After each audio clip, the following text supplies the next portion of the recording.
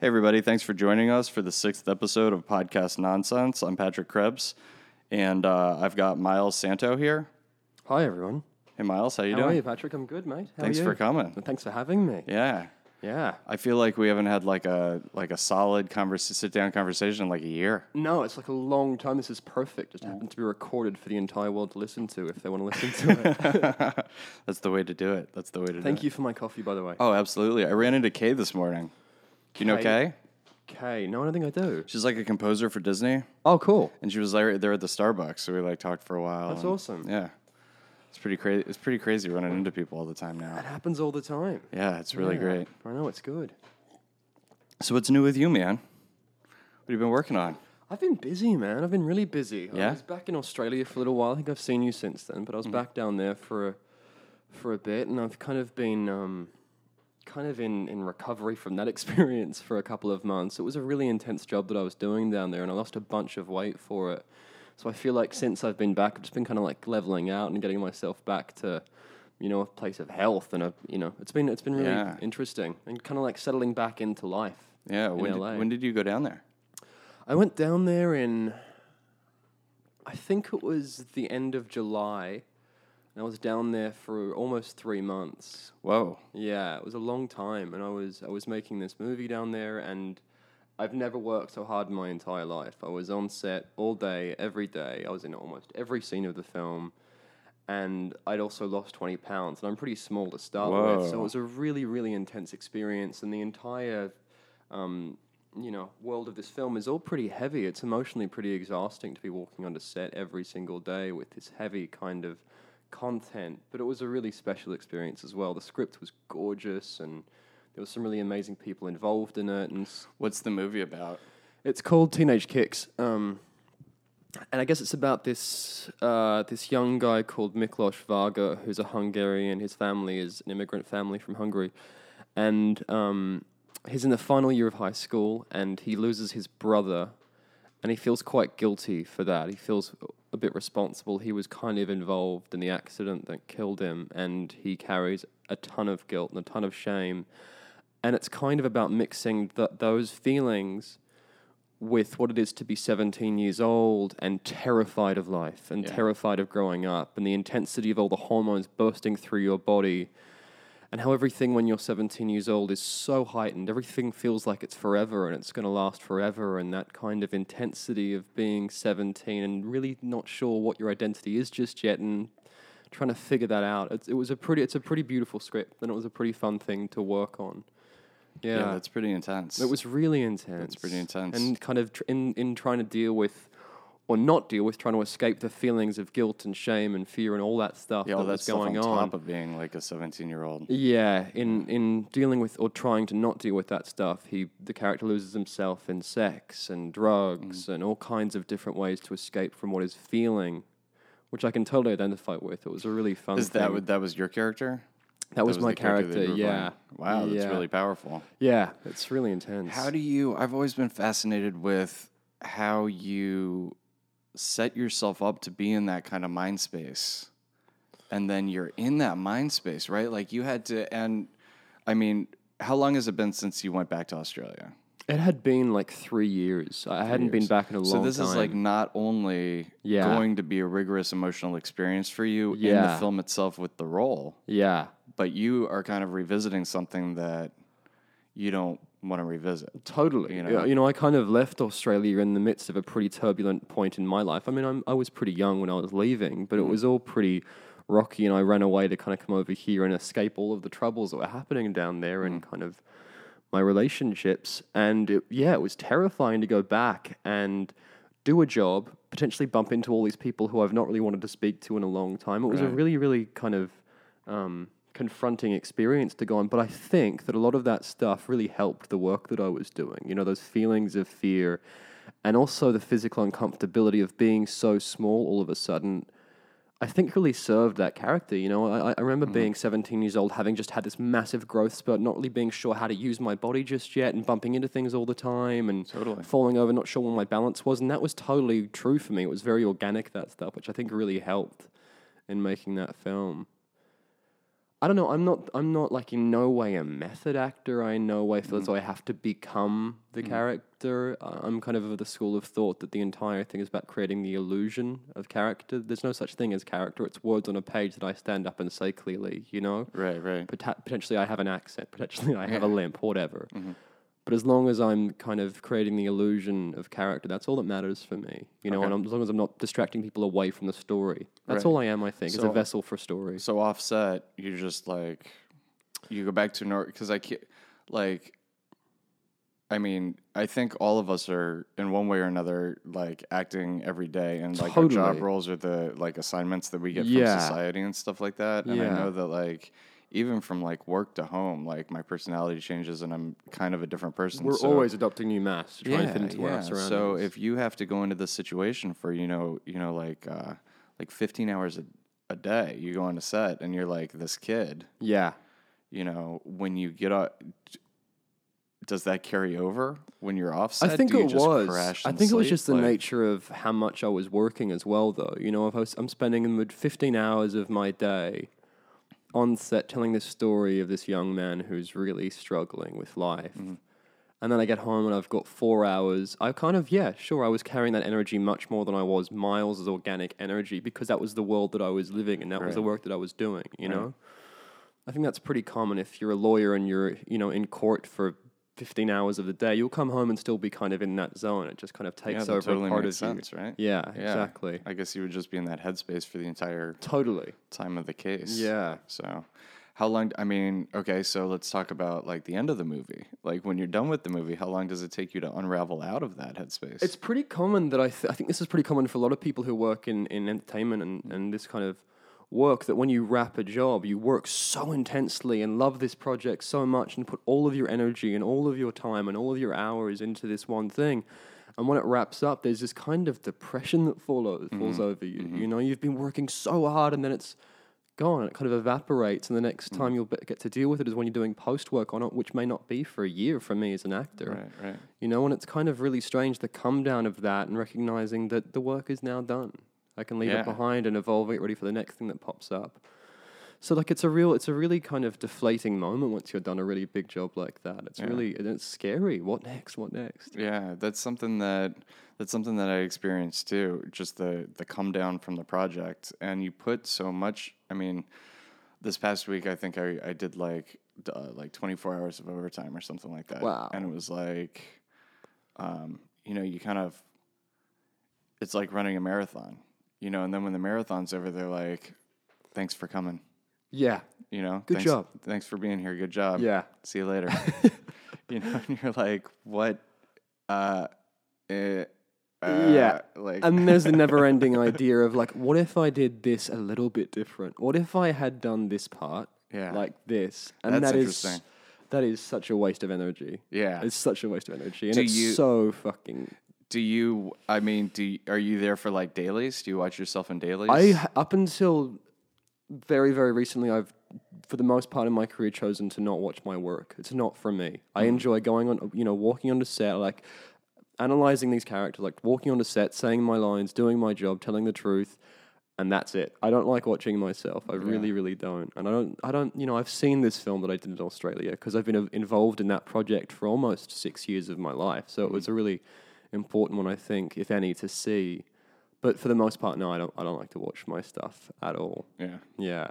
No, I think I'm looking at the wrong things. Yeah. That's true. I mean, with this thing, I certainly listened to the podcasts, and I had some initial reservations about that, and like a really weird emotional, like, because I think as artists we tend to like you're saying, you know, focus on what we did wrong instead of what we did right. Totally. You know, and focus on the negative. But there's something to be said about that, you know, creating a better work of art. I totally get that. Yeah, you know? I Because, totally like, get that. I'll hear the way things went, or I'll hear things I said or things I did. You know, and kind of think to myself, you know, subconsciously it's there to, you know. I get these noises in my head that are like, what is the point? You're wasting your time. Like when I'm watching myself, it's like that, and that's not helpful. That's not productive. Wow, tell me about that, because I get that a lot.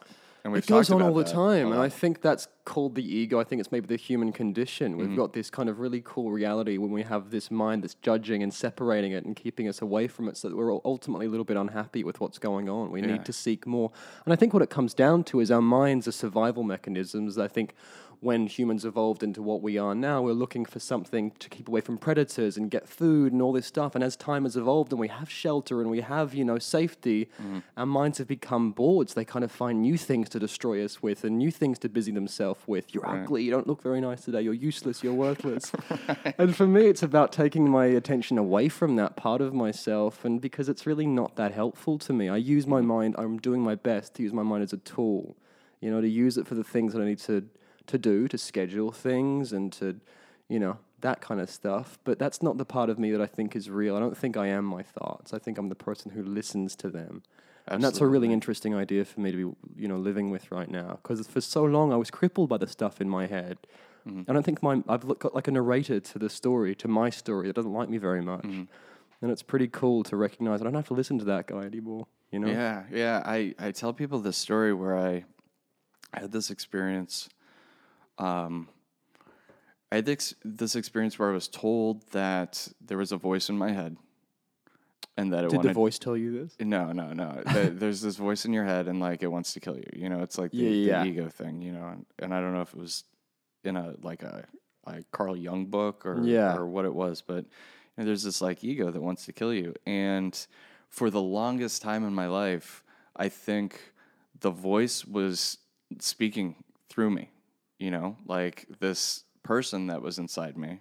You were giving this noise a voice through your mouth. Yeah, exactly. And I was not auditing it. Yeah. It was just running the show. Yeah.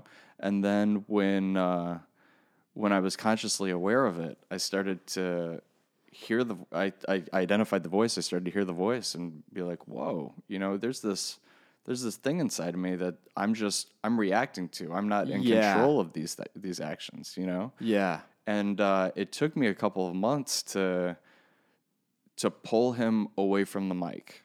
Yeah. And to hear him before I acted and think to myself, that's interesting. Yeah. You're telling me to do this thing. I should think about that. And then I'd think about it for a second. And then I went through a couple months of maybe I'm not going to do what the voice says. We'll just experiment with like not doing what the voice wants me to do. Maybe I'm not being fed facts by this voice. Yeah, maybe this voice is lying. Yeah. And then, and you test it, you pepper it. Yeah. And you pick and you choose things. And every time I think to myself, this voice is lying to me, it would be lying to me. Yeah. And then after a couple months, you start thinking to yourself, is this voice always lying to me? Yeah. I'm not going to do anything the voice tells me, and you just like put it away. And then this voice just gets like louder. Like it gets angry that it's not being allowed to do what it wants, Yeah. And you build a pattern for yourself of like, and then I think now through enough of the process and through enough self-awareness that like I hear the voice and it's not a liar anymore. Interesting. It knows that it doesn't need negative attention from me. That's really interesting. So now I hear it every now and then. I go, okay, well, if you fed me something that's positive that works, like let's think about that and entertain it, and let's go with it. And it's kind of like training a dog, right? Totally. But it's like, and it's always looking for a weak spot to kind of hurt you a little bit. Yeah. And then as soon as it gets enough of, you're right. As soon as it gets enough of the reins, like it's back, and it's like you're on a roller coaster. Yeah, it's like you shouldn't do this today. Yeah, you shouldn't. Nope, just stay. It's at a home, waste of sit time. on the couch. Yeah. Put a bag on your head. It's time to not let the world see you. What are you doing? Yeah, you're wasting everyone's time. Yeah, I totally get it. And it's for me, it's kind of a constant struggle of purely just shifting my awareness away from that part of me. When I'm like kind of living from my chest and going with those kind of impulses, I'm in a much better place when I'm listening to my head. Because it's normally a desire system. It's me wanting things. I need this. I want this for safety, or Sure. And it's just not really helpful to me. It doesn't serve me and kind of serve the kind of person that I want to be ultimately. This has been a constant theme, and I had a buddy of mine, Dimitri, on. I don't know if you listened to that at all. If you haven't, you should, because he got he's really not happy with his work situation. Right. And like his podcast got really dark, and like he expressed a lot of what you're talking about now. And a lot of people have come up to me and been like, I identify with him. Like, I feel like I'm stuck in the same kind of, and it's, so I feel like you have, I want to know what you do, what actions you take to kind of get out of that headspace. It's a lot of stuff. I think when I was pretty young, I was taught meditation, which for me was, because I've been dealing with these, I called them the voices when I was a kid. I've learned that's kind of part of the human condition, and some people have it more than others, you know? Some people call it the ego, whatever. I called it the voices when I was a kid. These voices that would say that I'm worthless, that I had no point in being where I was ugly, I was useless, I was dumb, all those different things constantly going on. And someone taught me meditation when I was really young, like 8 years old, and that was really huge for me. And it was about that, of shifting my awareness from the noise in my head, the voices, which terrified my mum, by the way. You tell your mum when you're 7 years old that you're hearing voices, that's going to scare some people. Right. And they took me to the doctor. Yeah, like, come on, Miles, time to go and talk to the doctor. Yeah. Just put this jacket on. Yeah. I got taken to a psychiatrist and to counselors and all that kind of stuff. And what was the common theme was that all of them would say, he's hearing voices, but they're his voice. It's not some other kind of person. This isn't a schizophrenic thing. This is very much like just Miles being cruel to himself. Yeah, and being self-aware of, of what's going on and judging what's happening in his reality. So I got taught meditation. That was huge for me. It was about, in the most basic form for me when I was young, it was about shifting my awareness away from the noise in my head, which happens to just be constant. When I wake up in the morning, it's already there. When I'm going to sleep, it's still there. So it was about shifting my awareness away from that and focusing just on my breath. You know, the one thing that's really keeping me alive, breath, coming into my lungs, oxygenating my blood, then flowing back out again. That kind of stuff. Fascinating. Really simple stuff like that. I'm just focusing on one simple truth, which is that I breathe.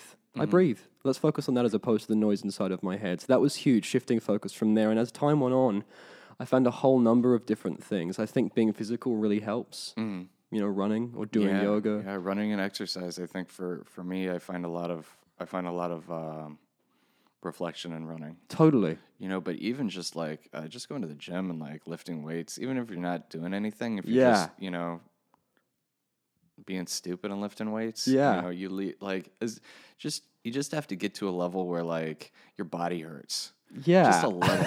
You know, if you leave the gym and your body hurts a little, you're just like, okay. You know, I fought a battle today. Yeah. You know, I've been thinking about this new gym idea. What do you think? I feel as though the reason why most people don't want to go to the gym is because the aim is to get stronger or to get better muscles or to get more toned, whatever, right? Yeah.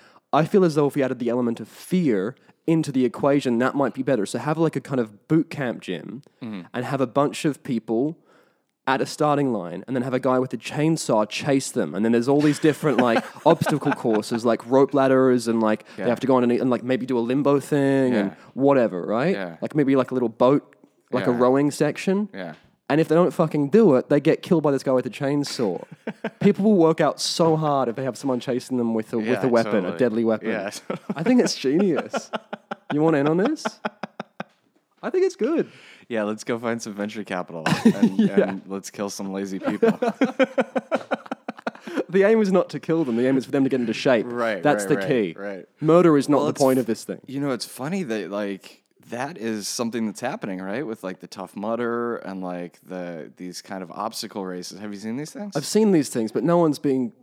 This isn't an idea that's already happened, is it? No. People aren't being chased. Nobody's being chased. Tough Mudder is nothing like there's this. No fear, but there's. That's just crazy people. That's different. I do think there's like, you know, like if you work out for like a couple months in a row, you get to a place where you're like, you're very bored with the workout. Totally. And I know like one of the things Robert Downey Jr. said when he was training for Iron Man was like, he told his trainer, he's like, look, I'm not going to train if this isn't interesting or fun. What did he do? And so the guy came up with all sorts of things. You know, they started with like putting bricks in a wheelbarrow.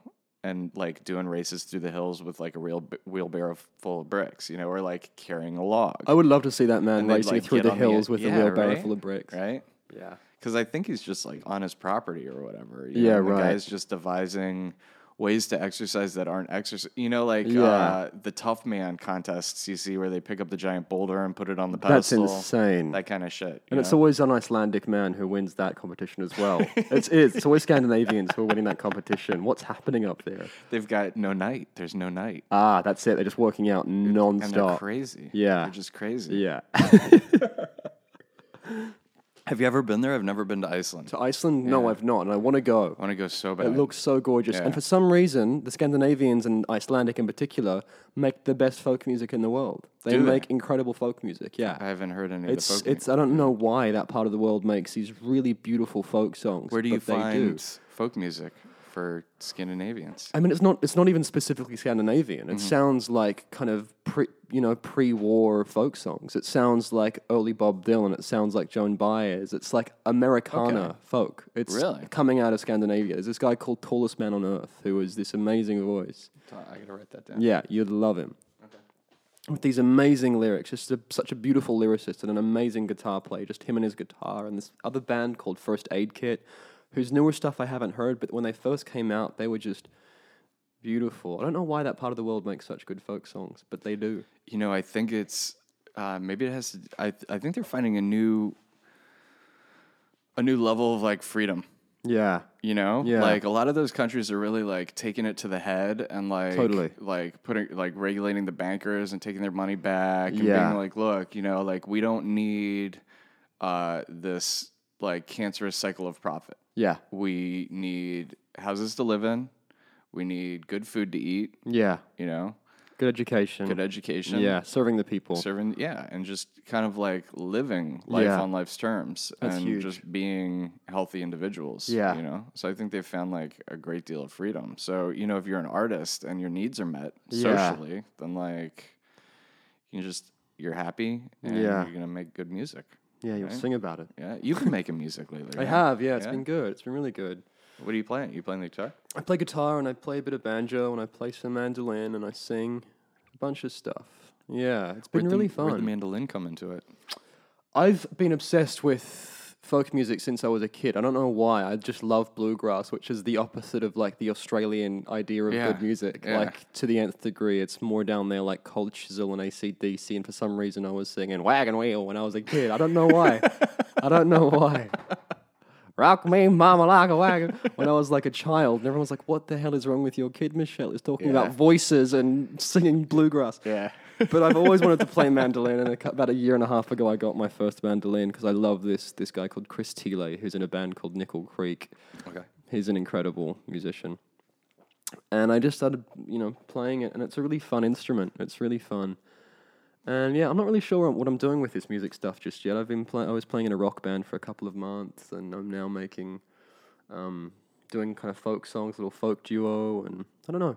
I'm really enjoying it though. It's fun to have a creative outlet that right now isn't a career. It's nice that it's just kind of an That is outlet. nice. That is nice. Yeah. Yeah. Not that I don't enjoy doing the stuff that I do for money and the stuff that I do as a career, but it's nice to just have something that I kind of do for fun. Oh, absolutely. Yeah. I had a friend tell me when I was in school for like doing what I do in visual effects, and he said, when you come out here, it's going to be a job. Yeah. And I was like, yeah, I get it, but that's I want to make the hobby a job. Yeah. And I just kind of was like arrogant about it, I guess. And then I got out here, and then a couple years later, it was a job, and I was like, oh, Yeah. like he was totally right. Yeah. And you need something that's not a job. Totally. You definitely need a creative outlet. I think that's that when not I a am job. doing the job, it's really important for me because normally as an actor, I'll do like a six week shoot and I'm not working for a little while. Mm-hmm.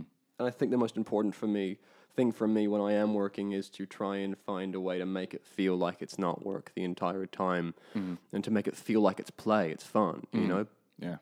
playing pretend is a pretty fun thing to do. I've been doing it since I was a child, and I think finding a way, even in the, schedule of the job and the 16-hour days or whatever it is, to find a way to kind of keep it fun. Otherwise, I end up being kind of ungrateful for this wonderful job that I get to do. Totally. It's really important, I think, to remain in that place.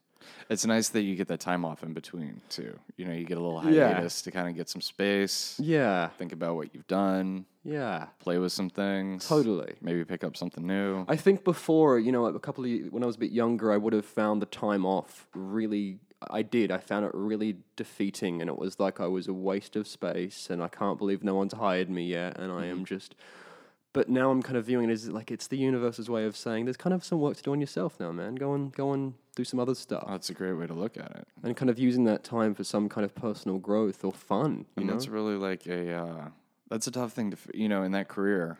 Yeah. That's a tough thing to face, because It you're is. constantly like putting yourself in front of people and saying, I'm here, judge me, Yeah. Totally. and then I don't know what the percentage is, but probably a lot of the time people are like, nope, No. we judge you thumbs down. Yeah, exactly.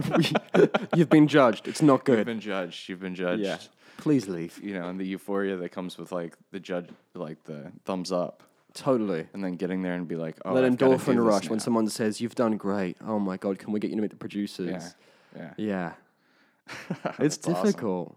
It's difficult. But I think that, using that time and using any time that I'm not working as a time for like growth in another part of my life is pretty good. And I think it always serves that part of my career as well. If I see so many actors who do nothing but sit in class and do nothing but, read books about acting, and I feel like they forget that they're going to be doing a job which is to create the illusion of reality. And when it comes time for them to do that job, they've got no concept of what reality is because they've been Right. living in actorland for so long, Right. learning about how to pretend things are real and no concept of what reality actually is. And that's a pretty dangerous place to be in, It's like, how I'd do say you so, pretend yeah. things are real if you've got no idea what a real thing actually is? Yeah, absolutely. And it's not something that you can't watch 10 hours of somebody being a chef and then go act like you're a chef. Yeah. You've got to like go to a kitchen and get yelled Exactly. at for like a Yeah. month, Totally. Yeah. That makes sense. Well, that's got to be hard for a lot of people too. That's probably very limiting for a lot of people that aren't, on top of their game. Yeah. Who are kind of struggling. They don't have the time or the money to go experiment with life, And But I then think that doing a shitty job is experimenting with life. I don't think there's anything specifically that they have to do. I think that just being a human being trying to pay their bills is a pretty good struggle that will certainly serve some part of their work later on. Interesting. Yeah. Interesting. I think being a human being is really important for Yeah. being an actor. Yeah. Yeah. To just get out of there, just get out and interact with people. You're saying. Yeah, and just be, Cool. Yeah. Cool. I read on your IMDb page, dude, that you did a play with Kate Blanchett. Yeah, it was her company in Australia. Yeah. That was a really cool experience. I'd just been doing, right before that, I'd gone to New York and studied because I was doing a children's TV series for a couple of years. And I kind of was, I think I was 16 and I was with a couple of these actors who were quite well known in Australia and who had been to drama school and who had studied their craft. And I really just learned doing the job. I got my first TV show when I was 8 years old. And I kind of worked up until that point, and I had this moment of like, I am so inadequate. I need to find a craft. I need to go and learn in a room how to do this. So I went to New York to David Mamet's school called the Atlantic Acting School and had this amazing period of, for the first time, really investing in plays and understanding these great playwrights and, doing Chekhov and doing Shakespeare and doing, Eugene O'Neill and all these wonderful playwrights, the best writing ever written. Yeah. And kind of looking into that stuff and got this amazing passion for theater. I really loved it so much. And I was over there for just over a year, and I got called to come back and do more of this children's TV series, a second season. And so I came back, and I was doing this job and kind of resenting it a little bit because it wasn't what I'd been doing in New York. It wasn't the best playwrights in the entire world. It was Australian children's TV writers, which is a very different kind of thing. And A little so different than Mamet. a little bit different than Mamet, yeah. And in retrospect, neither is greater. Both of them are telling stories to people who want to hear stories. Both of them served a massive purpose, and I think that children's TV series has helped a lot of kids. Which is really cool. It's just for a different audience. But I was really wanting to do theatre, and then I heard that the Sydney Theatre Company, which is Kate Blanchett and her husband's company, was putting on a wonderful playwright called Polly Stenham's newer play. Polly Stenham was this 19-year-old powerhouse who wrote this play called That Face. What year is this? When That Face was on in London, it happened in like 2008, I think. Okay. And she wrote this play, at the Royal Court who's very, very supportive of young writers. She wrote this play called That Face. They put it on, and then it got, like, weeks after it closed, they put it on the West End, and that's like the Broadway of England. Sure. And it just had this amazing run with Felicity Duncan and Hannah Murray and Matt Smith from Doctor Who, and did this amazing run, this beautiful play, and she was hailed as like the new voice of the generation. Like every writer who's young is the voice of the generation. But it's a really great play, and she had this, and I totally related to that story as well. A lot of the stuff in that play, I really kind of, really affected me in a lot of ways. I never saw it, but I read it. What was it about? About this, it's going to sound really bad now. I'll tell you what it's about, and I really connect with this story. Right. About this young guy, and I connect more with the feelings, more so than the actual circumstances of the story, but it was about this young guy who are these two kids, and their mother was schizophrenic, and she was off the walls, and he was trying to mother her, and kind of like the dynamic of the family being totally shifted because of mental illness, essentially. And so, yeah, I heard that her new play called Tuss Tuss was coming to Australia, and that was my only focus. Was I read the play 15 times before I auditioned for it, and learned, pretty much the entire play for the audition, and went in and met with the director and just played. I just had a really good time in that room, and it was really cool to have had the experience of being in New York and learning what theatre storytelling is, to be able to kind of bring it to that. And it was really, really cool. Ended up getting the job after Kate Blanchett approved me, which is huge, to have Kate Blanchett approve your work. And she would walk into the rehearsal room sometimes and give these really kind of obscure directions that only Kate Blanchett would be allowed to give. Like, it's really good. It's really good. Could you do it more orange this time? Just a little bit more orange. More orange. Yeah, that kind of thing.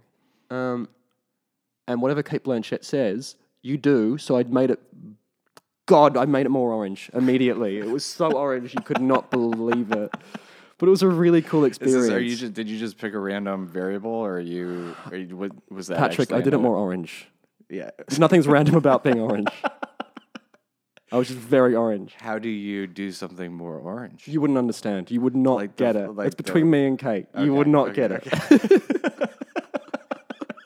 But it was really cool, rehearsing for 7 weeks, which you never get to do in film and TV, rehearse. 7 weeks of nothing but rehearsals. Having someone like Kate Blanchett walk into the room and give notes. Yeah. Insane. Yeah.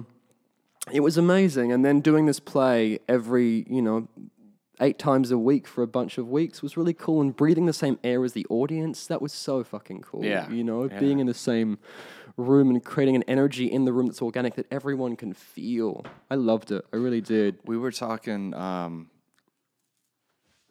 was talking to my dad about this, who was an actor, the other day.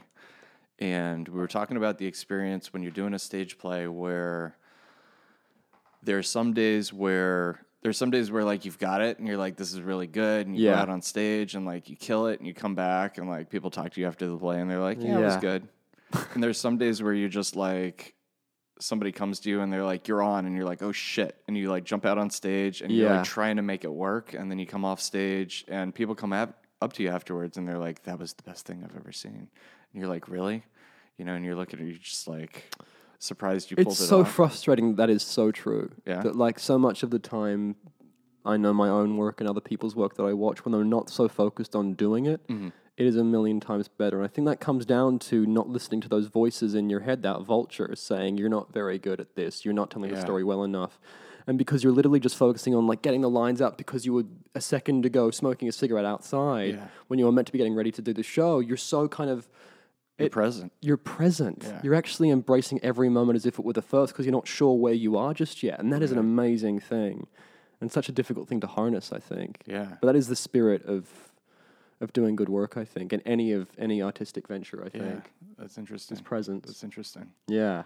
So would you rather be doing stage plays than... No, not at all. I think for me, I really loved that experience. The play was really, really fun. It was a really, really gritty kind of thing to be able to work on, and the writing was great. I was really, really inspired by the writing. But no, I just want to tell good. Like my dream is to just be able to tell good stories. You know, to really just tell stories that excite me and perhaps might incite some form of social change, things that I care about and things that are important to me. Okay. But all around, just tell really, really good stories. And I don't care if I'm directing it or if I'm writing it or if I'm acting in it, and whether it's on film or TV or in theater or. Who knows? I'm down. I just love telling stories. I realized a little while ago that I started acting because I love telling stories. That was what it came down to. I was always painting pictures and writing stories, and I was a really shy, timid kid, so I got put into acting class, and that worked for me because it was just about telling stories, and that was how I would escape my reality at that time. That's how I kind of felt comfortable in the world, was by playing a character, and I just love telling stories. I just love telling stories, and it's cool to look back now and go, wow, I love this job, and I love doing what I do for the same reasons as I did when I was a child. Interesting. That's a pretty cool thing to have somehow made into a career, Yeah, that's very cool. Yeah. That's very I feel cool. really blessed to be able to I continue really doing identify with the storytelling thing. Yeah. In college I studied history because I had probably like 3 teachers through the course of like elementary school and high school and stuff that were just really amazing storytellers. Yeah. And it's about the story. So like I think that too is probably why like I'm so drawn to the entertainment industry, is because it's those stories that are what's fascinating, and I've identified that. But it's And that's the root of all of this stuff that we work on, is a story. it's really primal, right? Yeah. It just goes back to the days where we're sitting around the fire, Exactly, like, drawing on cave expressing walls. ourselves, trying to learn something about ourselves that we don't know, don't And already make know. sense of these experiences. I think once makes- we yeah. make them into a story and allegorize them, it becomes it makes more sense in retrospect when we can Yeah. make it into a story. Otherwise, they're just experiences that are happening to us. Yeah. We kind of make sense of life and the world once we start making them into stories. That's pretty cool. Yeah, that is pretty cool. Yeah. That is pretty cool. Yeah. I think a lot of people don't have that.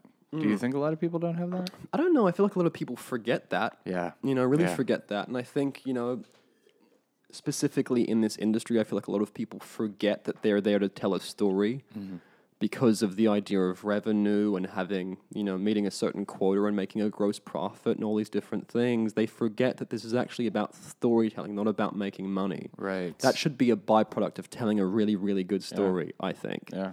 That would be a way to go about it, I think. I mean, that's something that we face all the time. That's like a constant discussion. Yeah. It's especially like with the like visual effects saturation that happened in the Yeah. past decade. Yeah. Is like, even the visual effects makers are like, guys, what are you doing? Yeah. There doesn't need to be like a 15-minute log flume ride in the middle of like a Lord of the Rings movie. But it's Like, going to make a great ride. It's going to Yeah. make a fantastic theme park attraction.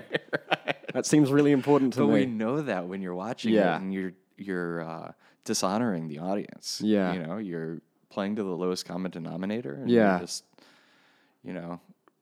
it's embarrassing sometimes.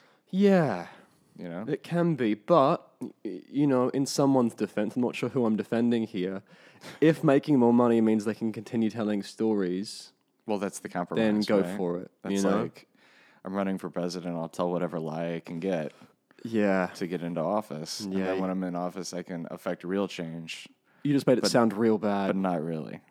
Are you running for president? No. Yeah. It's a tricky one. Yeah, that is tricky. I like what George Clooney said. He does these Nescafe commercials in Europe and Australia. Have you seen these things? Yeah, I'm totally. George. I like coffee. Yeah. And someone said to him, George, I don't know if you know this, but you're a massive star now. Like you're really kind of like an A-lister. Yeah. When you're doing the ER, maybe you were like kind of D, teetering on a C, Yeah. but now you're definitely an A. Since Descendants, you're an A. Oh, dude, he's Jack Nicholson. He's the king. He totally is. He's the king. And this interviewer was like, so why are you still doing these like awful Nescafe commercials? And he was like, I'll tell you what, if by me selling a bit of coffee means that I get to make the movies I want to make, I'm going to sell coffee until I die. Right. And I love that. He just uses all the checks he gets from those commercials, which he would be paid, so much for. Yeah. Being an A-lister. Yeah.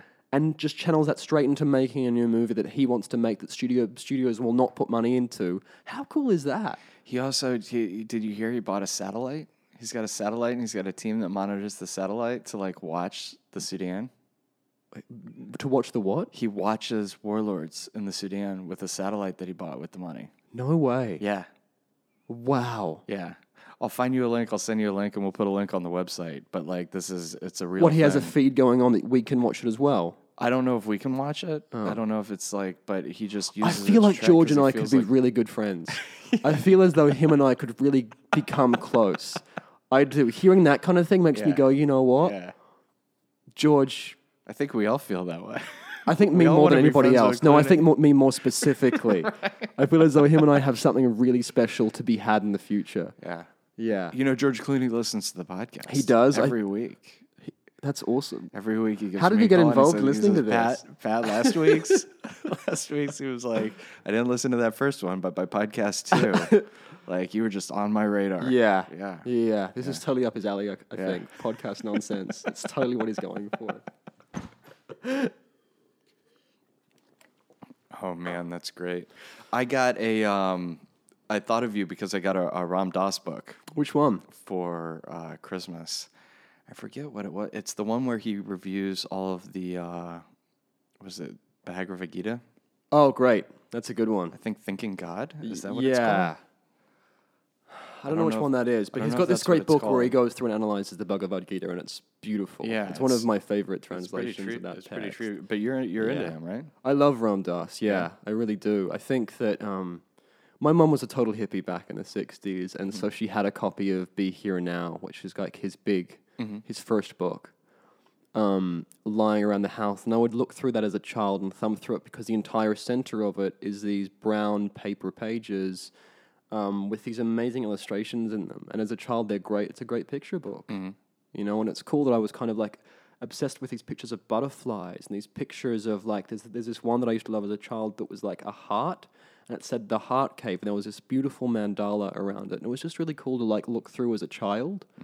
And it was interesting as I grew up and kind of went through some stuff of my own, reading back over this book and looking at these pictures that I was familiar with from childhood and going, there are some really beautiful universal truths in this stuff. There is some really powerful things in there. And Ram Dass is so non-denominational. You know, he's not focused on even Hinduism being the focus of his spirituality. You know, it's certainly in there. The Hindu ideas are absolutely in there. But there's also, and he was born and raised a Jew, you know? He was born and raised as Richard Alpert, and all that stuff is in there. Judaism is in there, Christianity is in there, Catholicism, Sufism, all these different spiritualities coming in to like serve one universal purpose, which is love.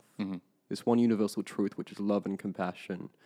And that's the kind of the root of everything in his text. And it's really beautiful stuff. It's really beautiful stuff. And he really articulates in a really, really succinct way this idea that there's many different religions with these different ideas and different kind of modes of control for that part of society. But when it comes down to it, they all just come down to love Yeah. and yeah. compassion. And you can kind of, you know, bury them and you can disguise them, or not disguise them, that sounds, but you can paint them in different colors and you know, structure them in a certain way. But when it comes down to it, it's just one very simple idea.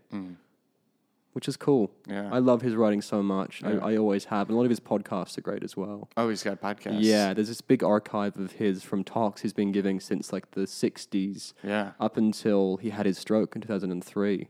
Crazy. Yeah. Yeah, it's really, I'll have really to check cool those stuff. out. I'll have to check those He out. speaks in a way where he speaks in this way where there's such delight in his voice.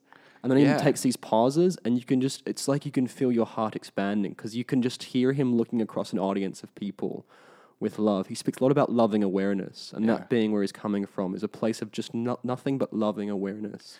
That's what I get from it. I get just really thoughtful, mindful reflections Yeah. on the core truths. Yeah. You know? And being someone who is so prolific and who has written for so long about this kind of stuff, and having come from a psychologist's background, he has this really kind of amazing perspective on everything that's going on, and he covers so many different bases. He has this amazing bit that speaks so loud to me, where he talks about this idea of judging other people and how you walk into a forest And you look at all of the trees, and some of them are bent up, trying to get towards the light. And you don't judge them and go, "That's an ugly tree." You just go, "Oh, that's the forest. Right. That's the forest. They're just trying to get towards the light." And some of them are mangled, but we don't go, "That's an ugly tree. That's a bad tree." You just kind of observe them and accept them for what they are. And the idea of bringing that kind of idea into humanity and observing the people all around us as people who are just bending towards to get towards the light, as opposed to "That's a bad person. That's a mean person. That's an ugly person." Letting go of the judgment, letting go of the expectation, which is ultimately the end of suffering. Right. It's really weird how we label everything and judge everything like that. Yeah, it's how we find our identity, I think, is by labeling different things and judging them. We figure out where we stand. And once you throw that stuff away, it's scary. It's like an identity crisis. Right, because the identity is like that's a false pretense anyway. Totally. You know, there's no identity, there's no label. Yeah. And it's like, and everything that society is bombarding you with is just trying to get you into a place where you're like a functional job role. You know, you've got a label, and that's like your place. And like, I was thinking that this is gonna, it's coming from such a superficial place. The Oscars. Did you see the Oscars? I saw bits and pieces. So the Oscars were like, what's her name sang from Up in the Air? She did the Anna Kendrick. Anna Kendrick. Man, she sang at the Oscars, and she's very, very good. Yeah. You know? And then Lady Gaga did. I saw that. You saw the Julie Andrews? I'm not going to lie, I cried in that part of the show. Dude, she was good.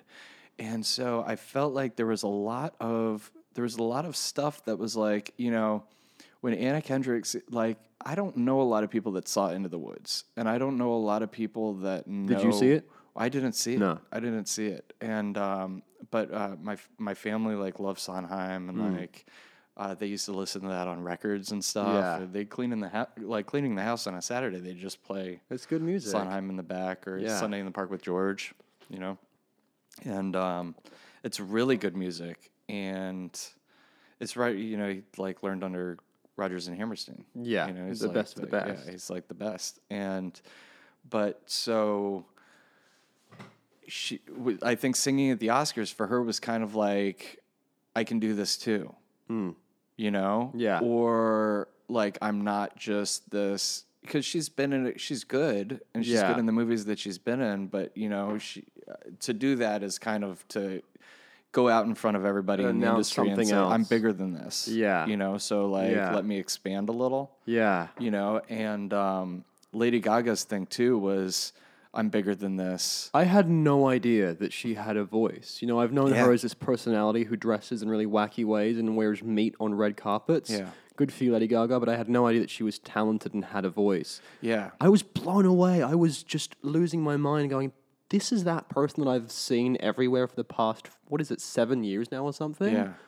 And she can really sing. She's really gifted. She's really gifted. And it was kind of like, she was, I think, like giving into the man a little. You know, she went on stage. She was all dressed up. She had the makeup on. You still see the funky tattoos. Yeah. But it was like, you know, like I can do this too. Yeah. And so I feel like there were three or four instances in the Oscars where like people were coming out and saying, you know, like I can do this too. Yeah. And it's that, and I just thought to myself, I was like, damn, you know, like those people we're all in the same place. We're all in the same place. We're all pigeonholed in the thing that we do. And once you get embedded in the thing that you do, it's so hard to, whether it's fear of loss or being scared of the unknown, it's so hard to step out of the thing that you do and say, I'm bigger than this. Yeah. You know?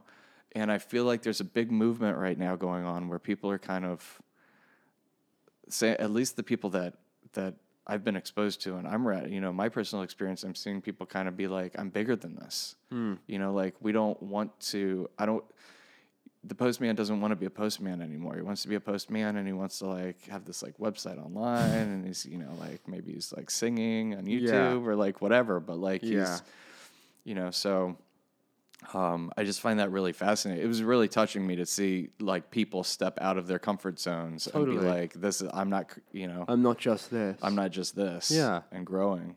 And I think that goes a long way to serving, getting rid of the labels. Totally.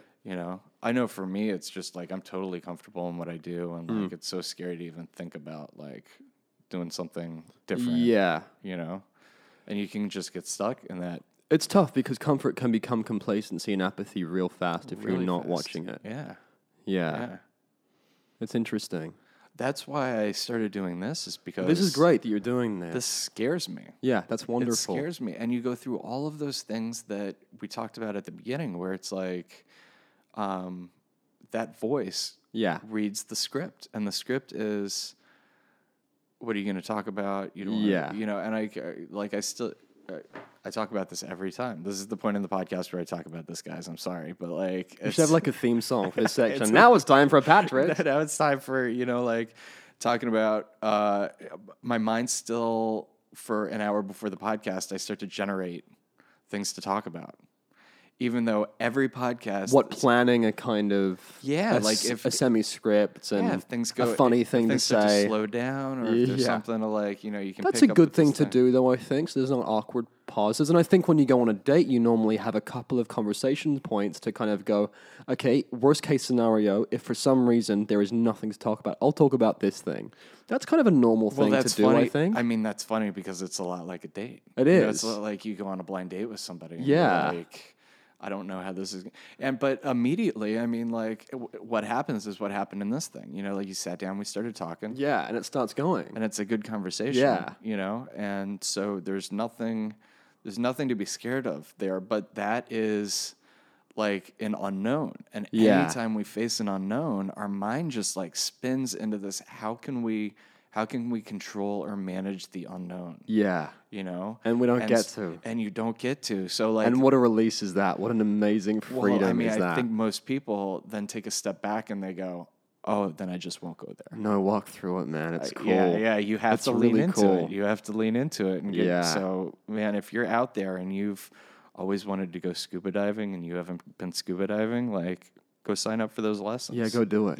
Just do it. If you want to go do a play in the city, go do a play in the city. Yeah. If you want to write a book, like, nothing's stopping you from writing a book. Yeah. And now at this point in history, we're just at a place where, like, so many things are available. So many people are, like, living in this world of the oil's going away, or water's drying up, or there's not going to be enough food, or things are getting more expensive. And it's just like, that's not the case. Like, I bought a microphone and we're sitting at my dining room table having a conversation, and I'm posting it on the web. And like 10 years ago, that was Larry King. Exactly. And I'm not comparing myself to Larry King. It sounded like you were, actually. I'm just saying that, like, things are available to us that have never been available. Them. Exactly. And we can do them, if you want to be a graphic designer, if you want to learn how to, like, paint, like, go paint. Exactly. Want to be a filmmaker? Buy a camera. Want to be a pole dancer? Buy a goddamn pole. It's all out there. It's all out there. Yeah. Yeah. So I have a cousin that is like a genius. He works at Disney now, and he, like, there was one thing. I played the piano for like 10 years growing up. Right. And there was one Thanksgiving where I went home, and this kid, like, sat down and played, like, Fur Elise perfectly at the piano. And I was just like, how'd you do that? And he's like, man, I just watched, like, some YouTube videos. And I was, like, so resentful. Yeah. I was so resentful that, like, you can just... So there are literally no excuses. There are no excuses. If you don't know trigonometry, like... I do not. Go to Khan Academy and look at it, What if I don't want to, though? Well, then you don't have to. Okay, good. I'm not going to have to. Yeah, it's not going to happen. Like, if you want to learn more about what it's like to act in a greater shade of orange, YouTube it. This podcast exists. Yeah, exactly. So just go listen. I'm sure it's on YouTube as well. I'm sure it's a thing. Yeah, orange acting. It's a thing. Dude, it's great to talk to you. I miss you, and I'm sorry that we haven't done this more. Yeah, this is really cool. Yeah. This is really cool. Yeah, and it's documented now. We should do this again soon. It's documented. Yeah. It's on the computer. Yeah. It's going to be live on Hell the internet. 3,000 years from now. In 3,000 years, it's a long time to wait to post it, Patrick. Now, people will look back on this and be like, who are these people? Will you post it before 3,000 years, do you think? Oh, yeah. This is going up on Monday. Oh, great. Yeah. It goes up every Monday. That's good. Yeah. Because I feel like 3,000 years to release this podcast is like a little bit too long. There's gonna be an extra 5 minutes after I turn the mics off Yeah. where I keep the mics on Okay. and we take the headphones off. Yeah. And we talk about the podcast. Okay. That I'm gonna wait 3,000 years to release. Perfect. Yeah. gonna You be should on its save own. something for 3,000 years away when it's just Palladians on planet Earth. You know, Wells Fargo wants like $10,000 to be able to like track that and post it 3,000 years from now. Really? Can you believe that? Let's do it. It's a little expensive. Yeah. I don't know. Yeah. Well, let's do it. Well, it's great to talk to you. Thanks for Again, having this me, has man. been like Miles Santo, and I'm Patrick Krebs, and you've been listening to Podcast Nonsense. Thanks for joining us. Please say hi to us on Twitter or Facebook or wherever you do your social media jam. And thanks for joining us. Thanks, everyone.